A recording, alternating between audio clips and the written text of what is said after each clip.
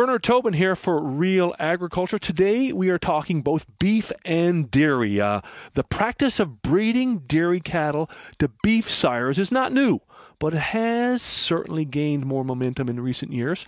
Today I'm joined by Dr. Mike Steele from the University of Guelph to discuss this growing trend and how and why he believes beef on dairy can help the Canadian dairy industry become a sustainable source of beef. Hi, Mike. Hey, thanks for joining me. Oh, thank you very much for the opportunity. Hey, let's start this conversation with a look at surplus dairy calves. How many are there? And how do you define a surplus dairy calf? Yeah, absolutely. So in addition to producing milk on the dairy farm, we're also producing calves, and we call them surplus calves if they're not going to be producing milk in the future. So typically that could be a cull heifer or predominantly beef. Or animals that will be destined for the beef or veal industry. And they've been Holstein for historically for some time, and predominantly male Holstein. But this has changed recently because we're now using a lot more beef sires on dairy farms, and we have crossbreds. So we define anything that's destined for the veal or the beef industry to be a surplus calf in the dairy industry. And if you look at North America, we're over 5 million of them being produced here in just the United States and Canada. And it's growing, actually, especially with all of the crossbreds being used, which is growing in the beef semen being used on dairy farms, it's growing at an alarming rate at this moment in time. So that's how we define surplus dairy calves, and it's a big number that's growing, actually, right now. Now, I had a chance to take in your presentation at the Southwestern Ontario Dairy Symposium in Woodstock, Ontario, last month. There you talked about the opportunity for beef on dairy calves and how these animals, could really become a sustainable source of beef. Tell me what you're seeing here. Yeah, well, it's fascinating because if you look at the methane emissions from the beef industry, a lot of it's coming from the cow-calf herd. So yes, of course, the feedlot is also a source of methane, but a lot of it, and the majority of it's coming from the cow-calf herd. So if we could potentially, create some of these crossbred animals that can be, up to 50% Angus and be a certified Angus, actually we could probably produce a source of good quality beef from the dairy farm. So a better carbon footprint, less methane being produced to produce this beef animal. Mm-hmm. So that's the biggest one. But yeah, they fit in quite nicely. And I think there's several other advantages to having this option for, veal farmers or also beef farmers. Right. Now, Mike, a big question, I guess, that needs to be addressed is how these animals fit into the beef production system. How they move from the dairy all the way, to the feedlot and the abattoir. How does that happen, and what type of challenges does it present? Yeah, traditionally it's been, these calves are born on the dairy farm and then they're transported to a veal operation. But now with the dairy beef market opening up, this is changing. So we're seeing, all kinds of variations of this. But typically this dairy beef animal is born, goes to a nursery farm, then potentially a grower, then a backgrounder. Sometimes these are different farms, then eventually a feedlot. So there's lots of transport. However, what we're noticing with some of the larger operations is that, they're taking in calves very young and raising them all the way to the end. So there's many variations, but we're noticing a trend to kind of move and integrate all the different age groups into one facility. This minimizes stress, obviously, from transportation, which is a huge amount of stress, especially on young animals, too. So I think that's where it's coming from, and also just a lot more opportunity to grow them faster and with less antimicrobials if they're, the management is controlled at every single level. Mm-hmm. Now, there's also a lot of discussion about, I guess, the growth characteristics of Holstein versus beef and the carcass. There is variation in size and cuts. What challenges does that pose at the packing plant, and how do you tackle that?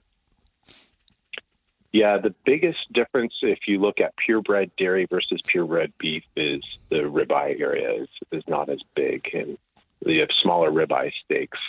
But there's lots of, with crossbreeding, there's lots of opportunity to improve that. And if we understand the genetics of that, I think that we could improve that really quickly. because we know that some of the crosses have similar ribeye steak shapes as well and sizes.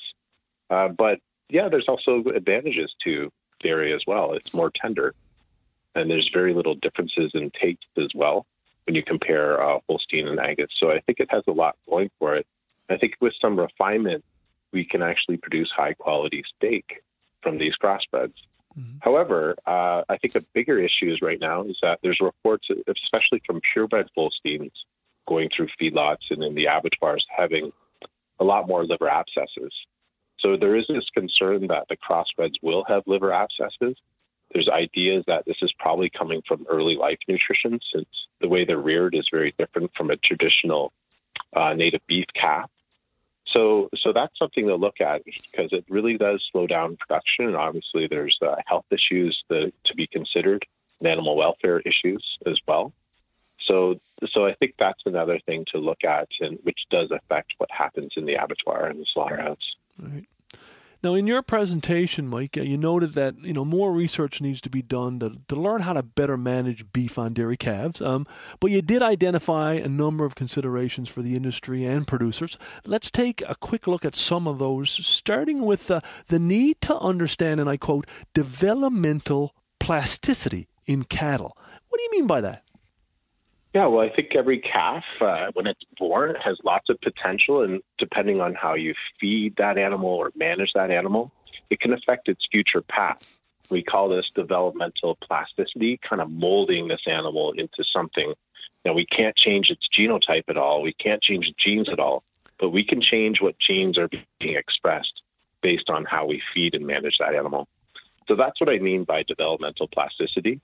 And I think there's lots of opportunity to use this. For example, there's lots of research looking at vitamin supplementation, even prenatally in the beef industry, and how that affects marbling of the offspring in the feedlot.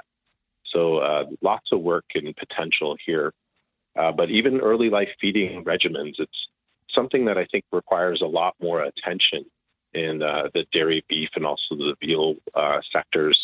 And I think that it's really critical to reinvestigate how we're feeding these animals and making sure that our recommendations and what we're doing in the industry will lead to the most efficient, healthy animals that can produce the best quality product for the consumer. I think that work is just about to start. And Mike, that's a great segue to my next question, and because you noted, producers really need to do a better job of colostrum basics, for example. Yeah, so I absolutely. I think that it starts with even the first meal of life, so making sure that they have high quality colostrum, and then transitioning them to higher planes of milk, and then proper weaning strategies. So weaning them a little bit later in life compared to replacement animals on a dairy farm, and having a very gradual weaning as they go on to higher energy, carbohydrate-based solid feed diets. Hey, Mike, last question for you, and that is about what the industry and producers need to learn here. And, the University of Guelph has just built a new beef feedlot research center, a great facility. What role can that play in the future, of beef on dairy and sort of filling that information gap?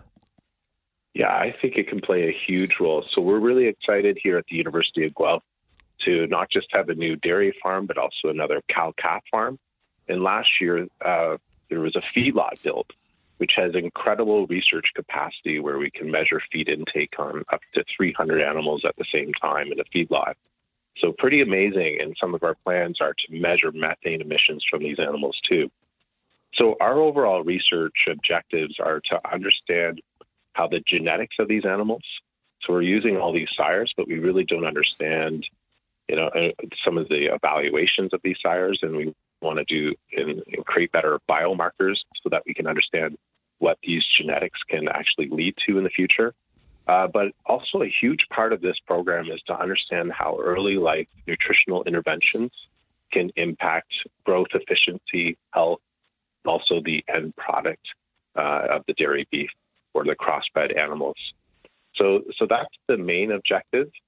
But obviously we want to generate useful data that can be used by dairy farmers and beef producers in Canada and throughout Canada. So we do have some basic research where we want to understand some of the biology, but we have a lot of applied research where we can hopefully have something for the producer to use in a very short period of time. But it's an exciting field. It's obviously just emerging right now, but I think it has tremendous potential. Well, Mike, it really is fascinating work, and we appreciate you spending some time with us. Yeah, thank you very much for the opportunity.